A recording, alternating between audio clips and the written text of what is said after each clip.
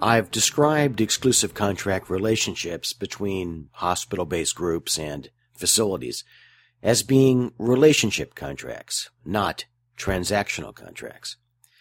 To recap what I mean by those terms, transactional contracts are ones in which the parties negotiate for a deal which essentially terminates as of the closing. For example, think about the purchase of a car or the purchase of a house. The parties trade consideration and part ways. Conversely, in a relationship contract situation, the closing of the deal was the start, not the end of the relationship. And that's certainly the key element of an exclusive contract. When the contract is signed, then the parties begin a continuing contractual relationship. I've come to think, though, that there's an additional factor that all hospital-based medical groups, and as time proceeds, it looks as if more and more of what have traditionally been office-based practices will indeed themselves be hospital-based, must take into account.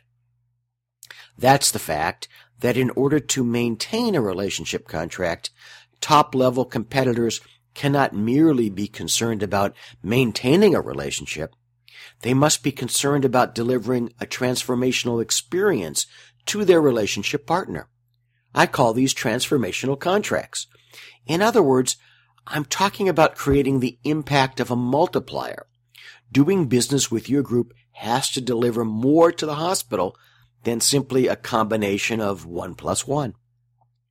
It has to be a situation in which you are delivering 1 plus 1 equals 4, 5, 6, or even 10 to the hospital. And I don't mean that what you're doing is suffering a deficit in order to fund an accrual of benefits to the hospital. What I mean is that the transformational relationship you create multiplies the impact, the value, for each of you. Sure, I know that energy can't be created, but we're not talking about energy here. We're talking about your future.